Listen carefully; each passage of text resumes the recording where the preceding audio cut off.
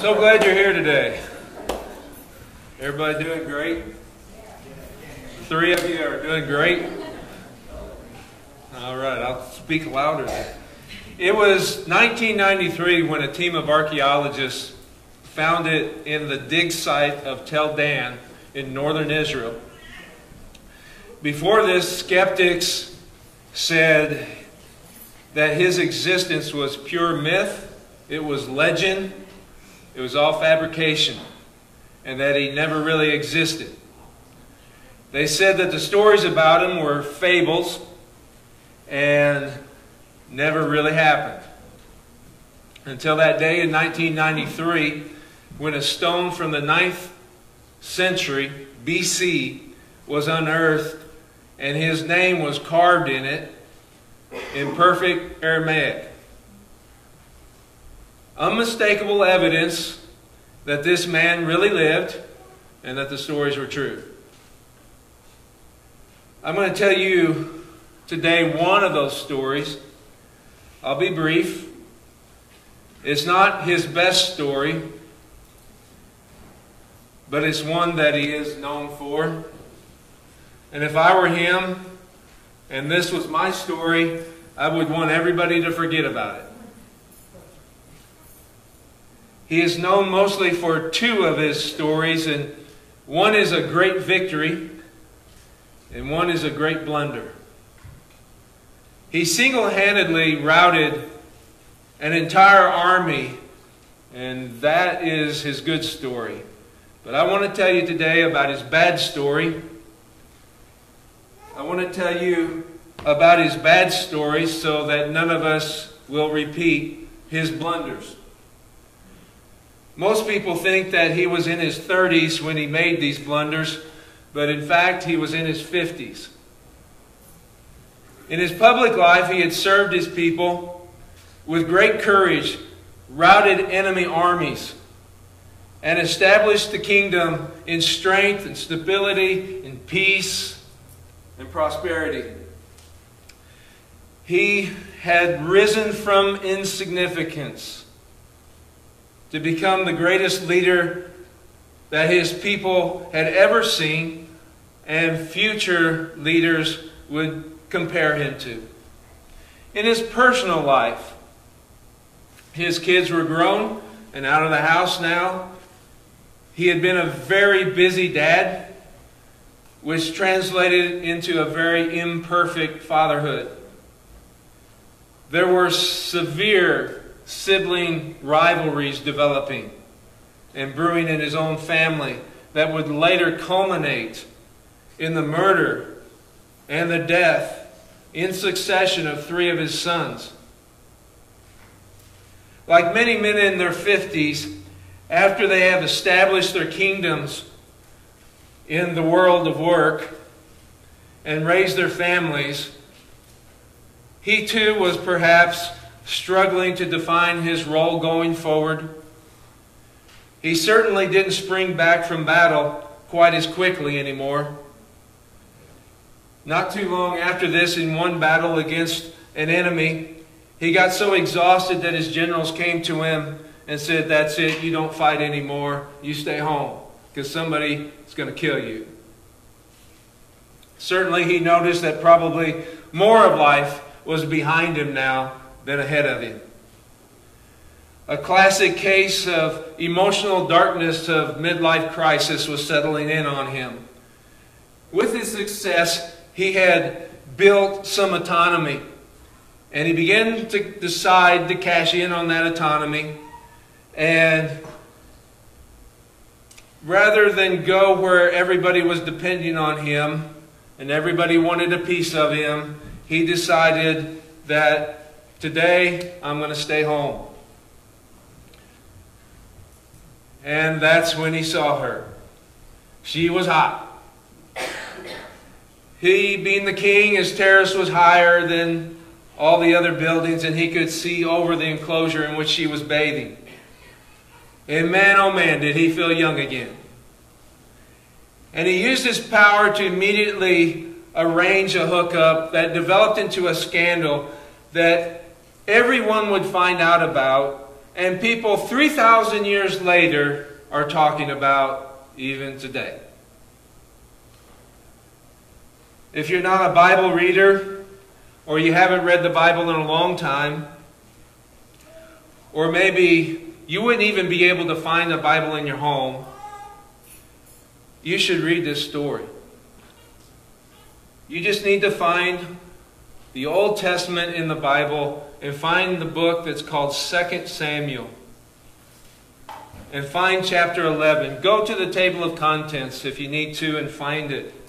Or you can download this in the Bible, which is, my favorite download is called YouVersion.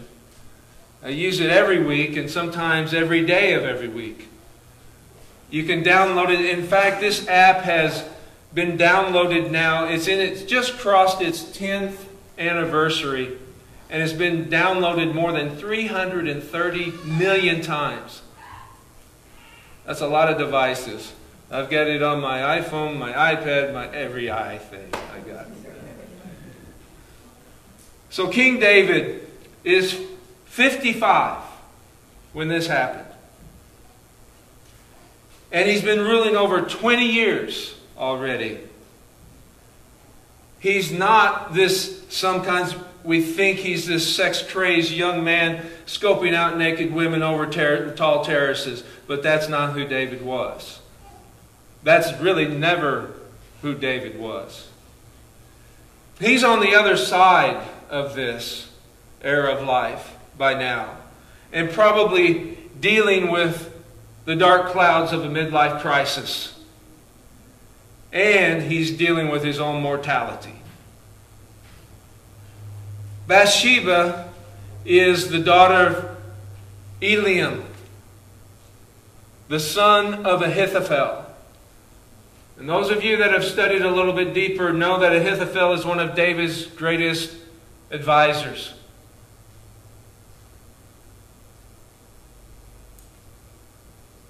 Her husband Uriah is one of his best and closest friends, his comrade in battle. He had watched him come up from insignificance as a shepherd boy, and he had his back every battle along the way. He is one of his most trusted confidants.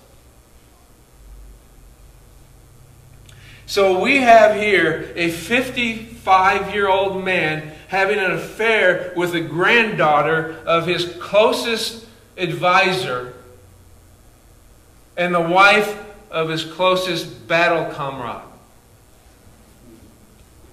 Just to put it in perspective.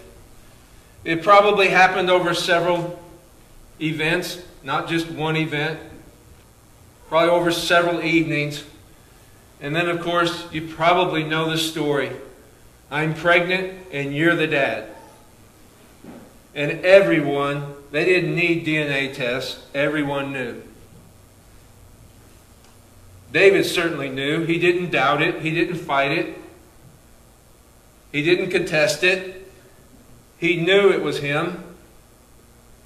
And now the cover-up begins. David pulls Uriah in from battle where he was fighting, where David should have been. He pulls Uriah into town. He says, go spend some time with your wife. Wink, wink. And Uriah would have none of it. Because he knew, actually, Uriah is more honorable than David in this part of his life. David understands that hardly anybody knew that Uriah refused to have relations with his wife during that time. So he thought, well, if he dies in battle, then the cover-up may just work. And so he sends the memo to Joab, his commander general, and he says, I want you to put Uriah at the front of the battle, and then I want you to draw the troops back from him and leave him alone at the wall, and leave him at the front so that he can be killed. You don't say no to the king. And Joab did as commanded. Uriah was killed. David thought he had it all figured out. And he didn't realize that there were eyes on him. Eyes of some important people in his life, albeit his sons. 3 of them. And if they didn't figure it out then, they figured it out soon. Because it wasn't long before Bathsheba was brought into the home. And she's way pregnant.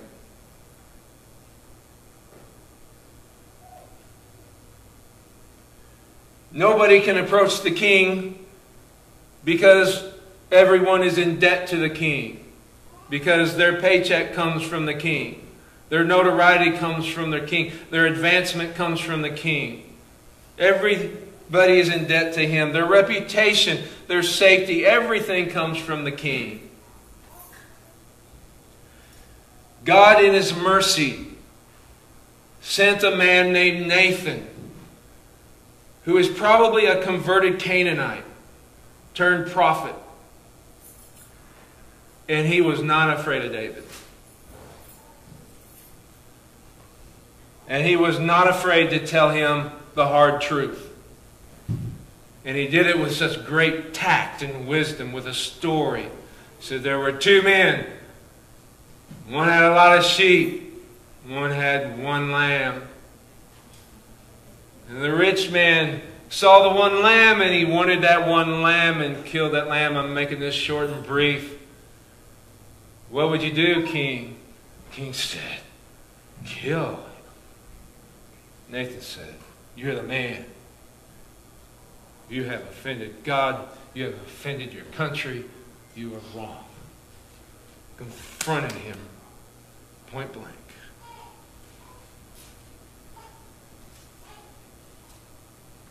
I have to say this for David. He was a humble person.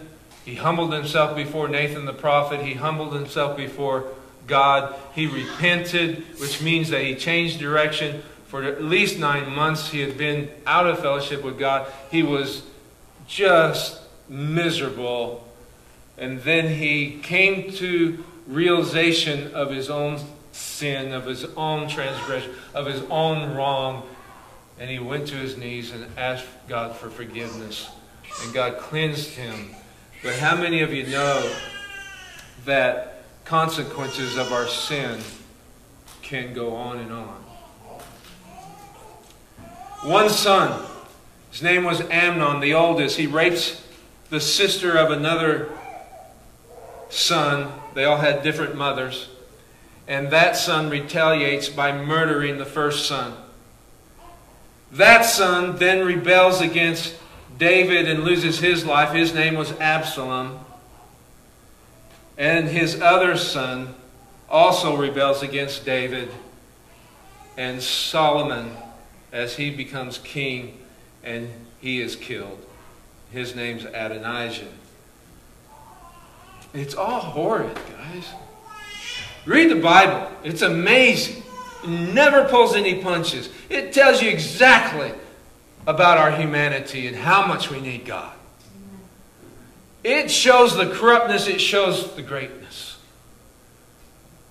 Doesn't hold anything back. It's the most interesting. It's the bestseller. Always has been. Always will be.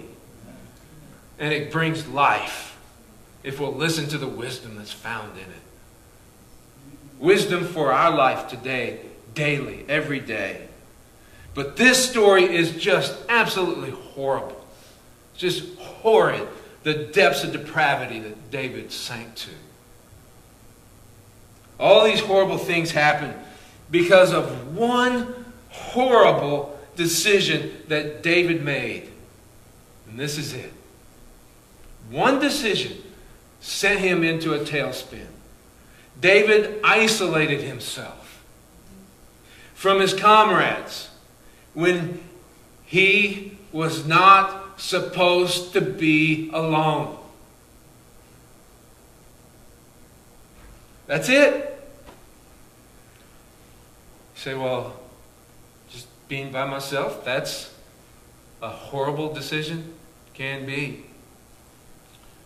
The horrible decision to isolate himself from others, the horrible decision to become unreachable, the horrible decision to stay disconnected, the horrible decision to remain detached, the horrible decision to be inaccessible.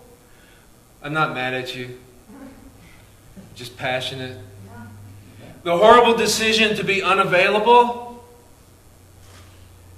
David got into trouble because he isolated himself from community and allowed no one to have access to his heart, to his soul. David didn't get in trouble because of temptation. There's tons of temptations that he faced every day. Everyone is tempted. David didn't get into trouble because Bathsheba was beautiful. There were lots of beautiful women. David didn't get in trouble because of those things. He got in trouble because he allowed himself to drift into isolation and arranged his life to be inaccessible to others who cared. And that's what I want you to take home today. Because you have to ask yourself the question, is it worth it? When a king goes to war with comrades, the nature of conflict forces a king to be accessible to those that are serving him. They know what's going on with the king because they're in battle together, they're bleeding together, they're dying together. They have to be in community. They have to be talking. They have to be accessible and approachable.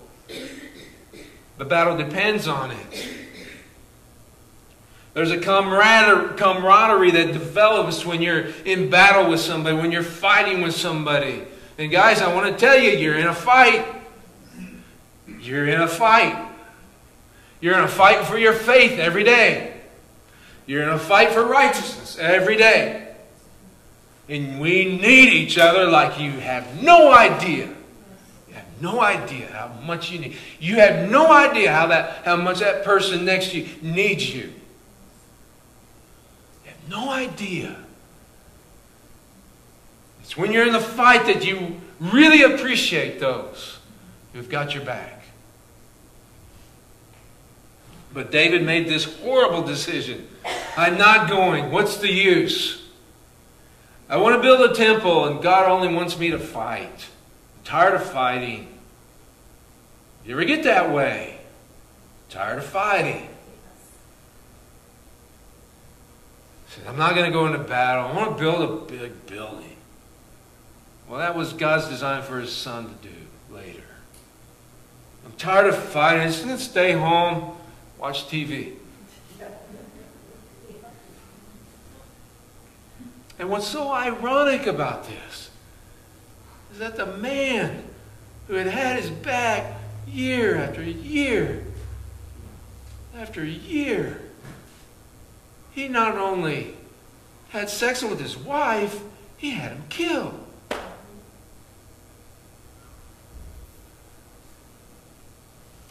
Again, David got into trouble because he allowed himself to become unreachable, unapproachable, and unreasonable.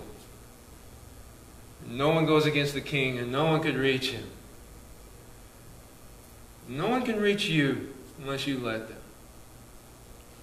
Unless you allow, as Mark shared, take the mask off. It's your choice. No one can force you to do that. I'm telling you here today as a pastor, you need to.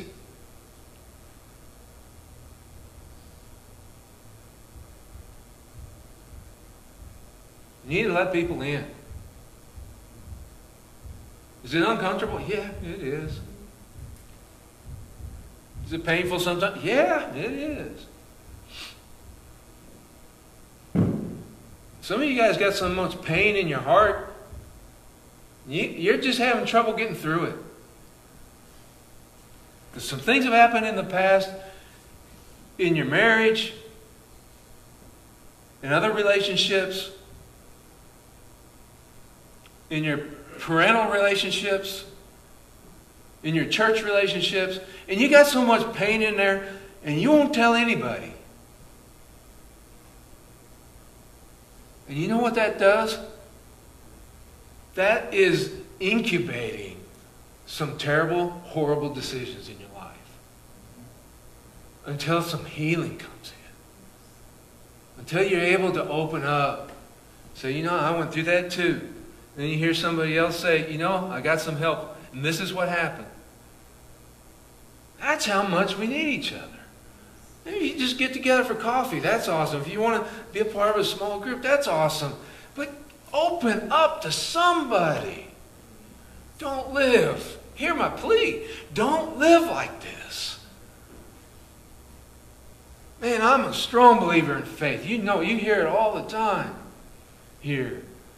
But I'm also a believer in reality that there's real pain in our lives. And you can't live a life of faith without having pain. And I'm not just saying let's come together and talk about our pain. I'm just saying the healing is in the process of taking the mask off.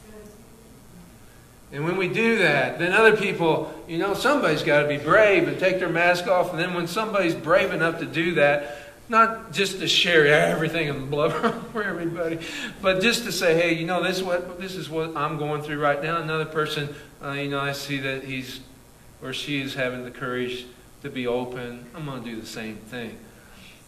In a technological mammoth of society that we live in, it's amazing how lonely we are. We're more connected technology-wise than we've ever been. And no telling how much this is going to continue. I mean, just think 10 years ago, you didn't hardly know all of these different social medias and the way that we can connect that way. But how lonely are we? How many good, solid friends can we just open up and they're not going to go away from you because you disclose some of your garbage or some of your pain or some of your hurts? But they know and care about you, and you know they're not even going to talk about you. They're going to go home and pray for you. How many friends can you count on one hand that you've got that have your back? If you don't have some that would fill up your hand, or at least 3 of them, I encourage you, start developing them.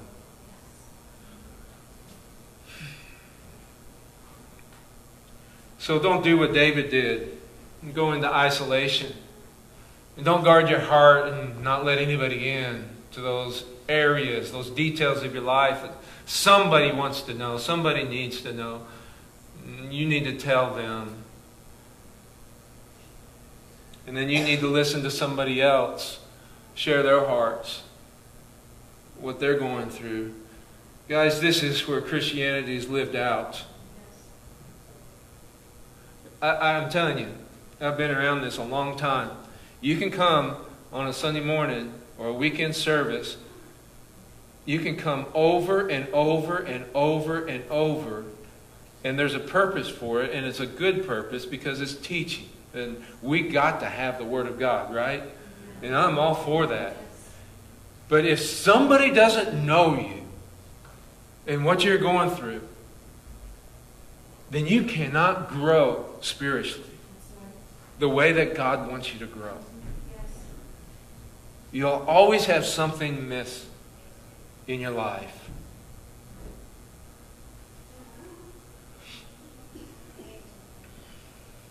But if you'll let people reach you, then you'll find out wisdom is flowing to you, healing is flowing to you, and not just to you, but God's using you to bring wisdom and healing to other people. It's really a fantastic dynamic.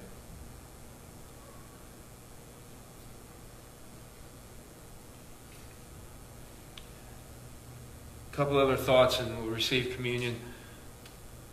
Again, I'm not mad. Just passionate about this, obviously. Autonomy is a myth. Say, well, I'm just going to be to myself. I'm autonomous. I don't need other people so much. I just, I can go to the grocery store and buy food. I don't need to grow my own. I don't need to buy it from it. I have autonomy. I don't have these relationships because I have autonomy, because I can make it. That's an American thing. It's not a biblical thing.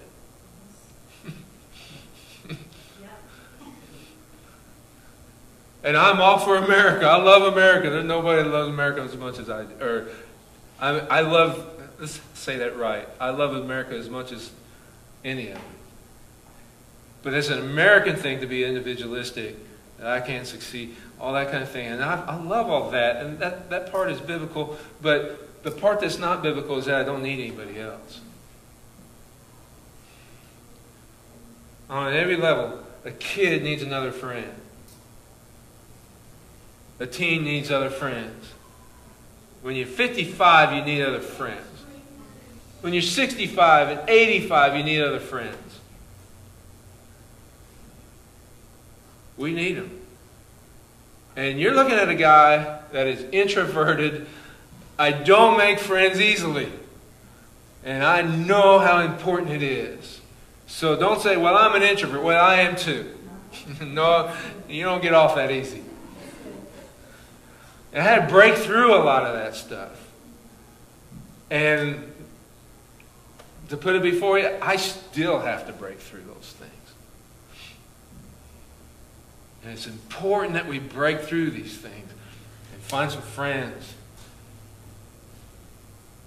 Have coffee, group up, whatever it takes, and start developing. Reach out to people. Show yourself friendly, and people will be friendly back to you. Right? Autonomy is a myth. The thing is, we think that we can pull back and be autonomous and not get hurt.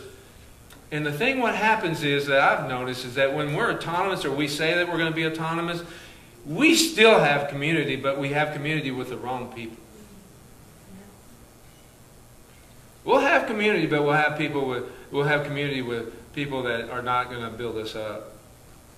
Scripture is very clear that you need to have community. You can have community with anybody out there, and I encourage you to reach out, touch people that don't know Christ. And if you're here today and you don't know Christ, man, we want to have community with you. And I hope that you would accept our community. But the Scripture is very clear that we are to seek community with those that are seeking God. Okay? That's very clear. And if we leave that out, then we have left out God's direction for our life. It's just that clear. I'm being a real good pastor today, right? So here's my question. You know my question. It always turns into 5 questions. Are you willing to give people who don't work for you, who don't need anything from you, access to you? Are you willing to step intentionally, on purpose, because it's your decision, into, and in some cases it'll be uncomfortable, are you willing to step into community? And will you do it for your own emotional health? Next week, Diane's going to come and share about emotional health. Something that's really overlooked. And I'll just be honest with you, I overlooked it. I didn't see the importance of it. And she got me onto this, some help with this, and it's just been helping me like crazy too. But are you willing to give people a chance at that with you in your life? Will you do it for your own emotional health? And if that's not enough, will you do it for the well-being of the people that need you? Did you hear what I'm saying? Some people need to hear your story. It's not about you when you tell your story. It's about them. They're going to find comfort from your story. The things that God has brought you through. Some people it doesn't need to be wasted by you holding up and not sharing it with people. That's why it's so important. So what do we have in these groups? You have Bible study? Yeah, we have Bible study. Do you have discussion? Yeah, we have discussion. Do you have prayer? Yeah, we have prayer. Do I have to pray? No, you don't have to pray. Do I have to listen to the Bible? No, you can just sit there and play on your phone. You don't have to do anything. I'm just pleading with you. Give it your best. You know, and take the mask off and give your heart. And then let somebody get into your heart too. Make a difference in your life. You'll be healthier emotionally. And when Christ, last thing, when Christ is the center of all this, He brings a life that is unsurpassed in any other context. It's supernatural. Some person in this setting where, you know, it's, I like to say it like this, and I stole this from Andy Stanley, but he said that circles are better than rows. When you're sitting in circles, and you're face to face, there's some powerful dynamic, and Christ at the center. It's just amazing when somebody's talking how the Holy Spirit will use the words of that person, maybe even not what that person says, and it'll minister something to you exactly what you need that day. Don't miss out on that. This is for you. Hear my heart. This is going to be a blessing to you. If you don't know what that means, a blessing means something good. Well, when I first started, I didn't know what blessing meant. What's blessing? I just don't want to assume that anybody knows all my terminology. So, all right, we're going to receive the elements right now. I have one passage of Scripture I'd like us to read. And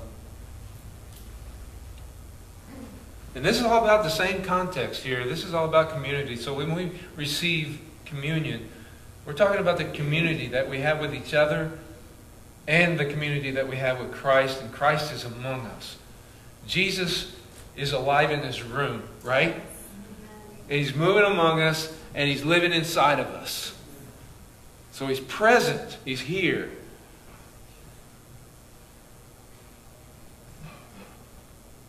So Luke writes, he says, He took the bread and gave thanks and broke it and gave it to them, saying, "This is my body given for you. Do this in remembrance of me." In the same way, after the supper, He took the cup, saying, "This cup is the new covenant in my blood, which is poured out for you." I can't imagine what that must have been like in the Jewish context. I'm not a Jew, so I have to really go there. I have to get there in their shoes. And to see all the blood that was shed of all these bulls and calves and sheep and goats and all the blood flow. They actually created whole tracts where blood would run off the temple side. Blood everywhere. All the time when there was a sacrifice, blood was just gushing. And then this day when Jesus said this was the change of everything. And He said, you know, no more blood. My blood. The next couple of hours, my blood for you. You don't have to do that anymore because my blood's going to be good for all of us. Let's stand and worship Him. God, we thank You for Your goodness and Your mercy. We thank You that Your blood is enough. Oh, God, this isn't negative. It's just reality that we are so...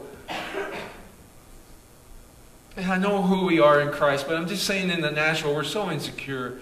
We're so protected and guarded. And yet You came to us and You said You would heal us, and You would talk to us, and You would guide us, and You'd be with us, and You'd be our rear guard, and You would go ahead of us and prepare the way for us, and You would be by our side, and You'd be our Father, and we would be Your children, and we'd be Your sons and daughters. And You said all that, and still we struggle with our pain. And I pray, God, that You would minister to us right now as we take the cup, as we take the bread, and that we know that it's You inside of us in community with us. And this isn't just playing around. It's really You. It's You. It's Your Spirit, God, right now, touching us, ministering to us, helping us, healing us, giving us guidance and direction, and walking with us. Oh, God, be real. Be real right now. In Jesus' name.